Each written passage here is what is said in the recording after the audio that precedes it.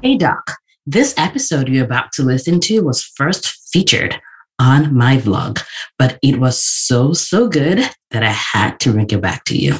Enjoy the episode. Hello and welcome. This is your money coach, MoneyFit MD. Thank you guys for watching and coming to another episode. This is where we talk about finances and really helping women physicians to become more financially confident so that they can live life and manage their money on their own terms. So today I'm going to be talking about interesting topic. I say that a lot. I know, excuse me, forgive me, but it is interesting. So we're talking about hoarding money hoarders here. I know, right? Some of us don't even know that word exists. So a lot of times we watch the show, The Hoarders, about the people that have a ton of stuff in their houses are overcrowded. And we leave the show going, oh my goodness, this is miserable, right? I mean, thank God I'm not one of those people. But what I found is that some of us may not be hoarding things, or may not be hoarding. I mean, some of us do hoard things, but in general, people may not hoard things. But there's some of us that hoard money, right? And those are people that are oversavers. You oversave in cash, especially. Your money is sitting down in an account and you don't want to touch it because, well, you don't want to touch it. If that's you, then I want you to stay tuned because this one is for you.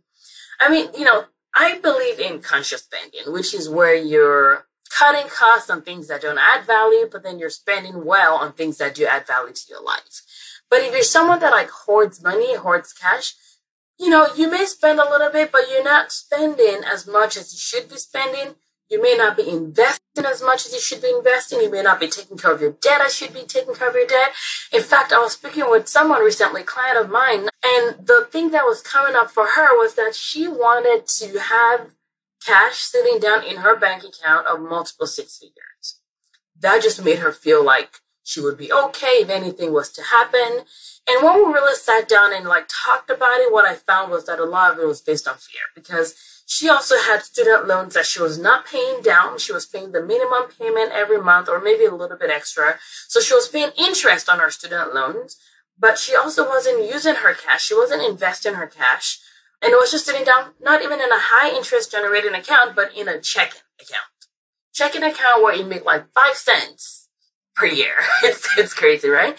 And what I want people to realize is that when we have cash, it's good to have cash, but having too much cash, can also be a problem, because as every year we estimate inflation is about 2%. So if your money is really sitting down somewhere where it's not making at least 2% a year, you're losing money by just having that cash in there. So today we're going to be talking about how to identify whether you are a hoarder, why this is a problem, and some steps that you can take to help you treat the hoarding issue. So how do you know that you're a hoarder?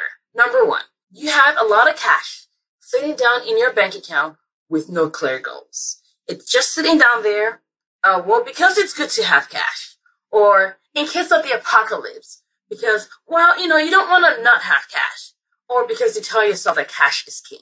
I mean, I believe that cash has value, right? However, at some point, too much cash becomes more of a bondage and not king. It becomes more of a slave, right? Number two is you have debt that you are not creating a plan for, and you're paying interest on this debt while you have money sitting down in cash that's making little to nothing for you.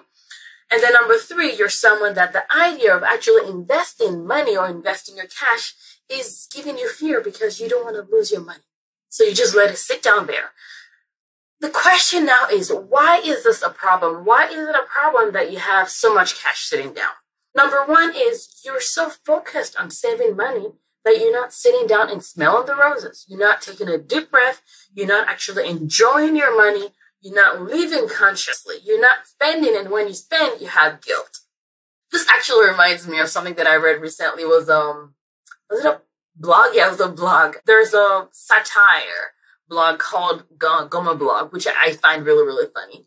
And they had a post about the White Coat Investor, which is a big name in the physician financial space. And it was about the fact that his wife, this is all satire, so it's not real, about the fact that his wife left him for a man that took her to Applebee's and let her order whatever she wanted on the menu, including dessert.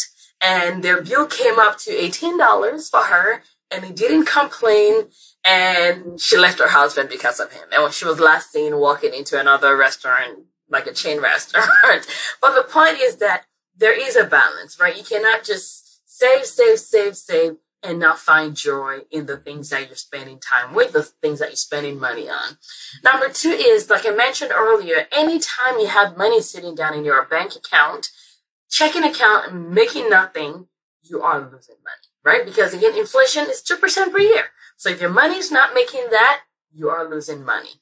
And when I say this, so, it's good to have your emergency funds, and you don't always have to have your emergency funds invested. In fact, it's best not to. And you may not be making 2% interest on your emergency funds, but the emergency funds are not necessarily meant to be made money off of. So that's okay, but I'm talking about your non-emergency funds, okay? Number 3 is you're paying interest on your debt. Even if your debt is 3%, it's still interest that you're paying while you're making 0 in your checking account. So you're losing money by the debt that you have and not taking care of. And the opposite is true, right?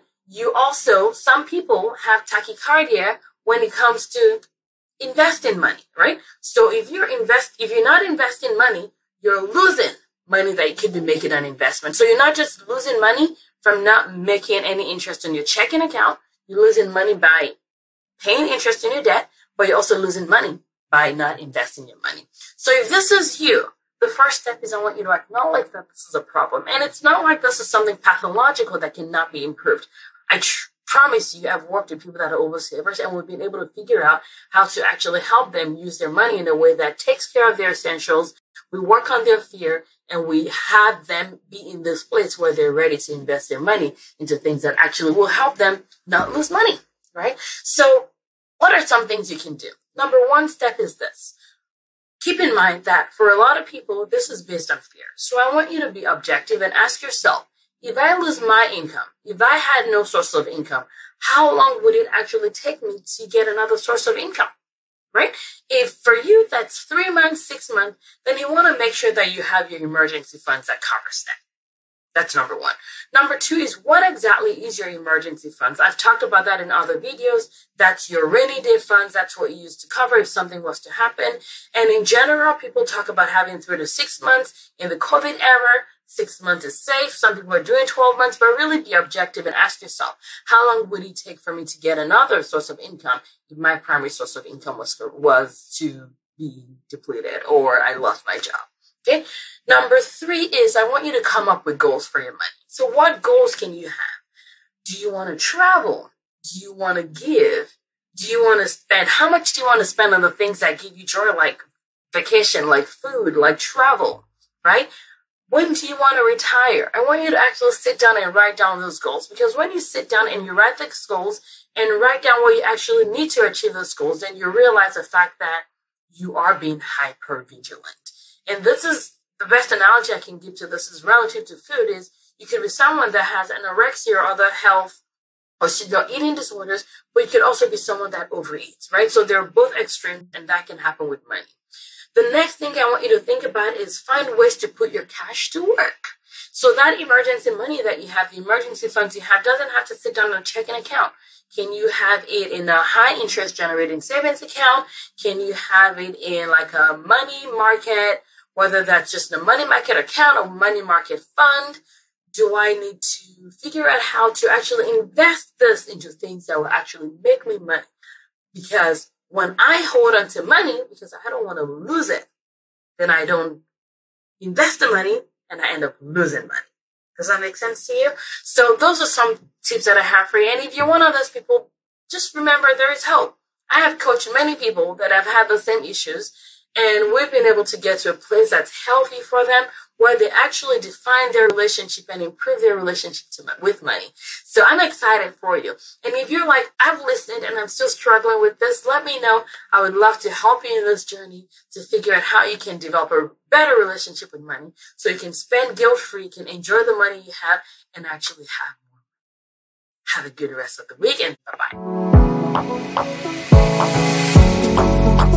Hey, Doc. Do you want to have money left at the end of the month? You definitely want to check out our free video series on how to have money left, aka how to cash flow. It will change your money game. To get access, I want you to check out the link www.moneyfitmd.com/cash flow. The link is also in the show notes. Thank you for joining us. Bye-bye.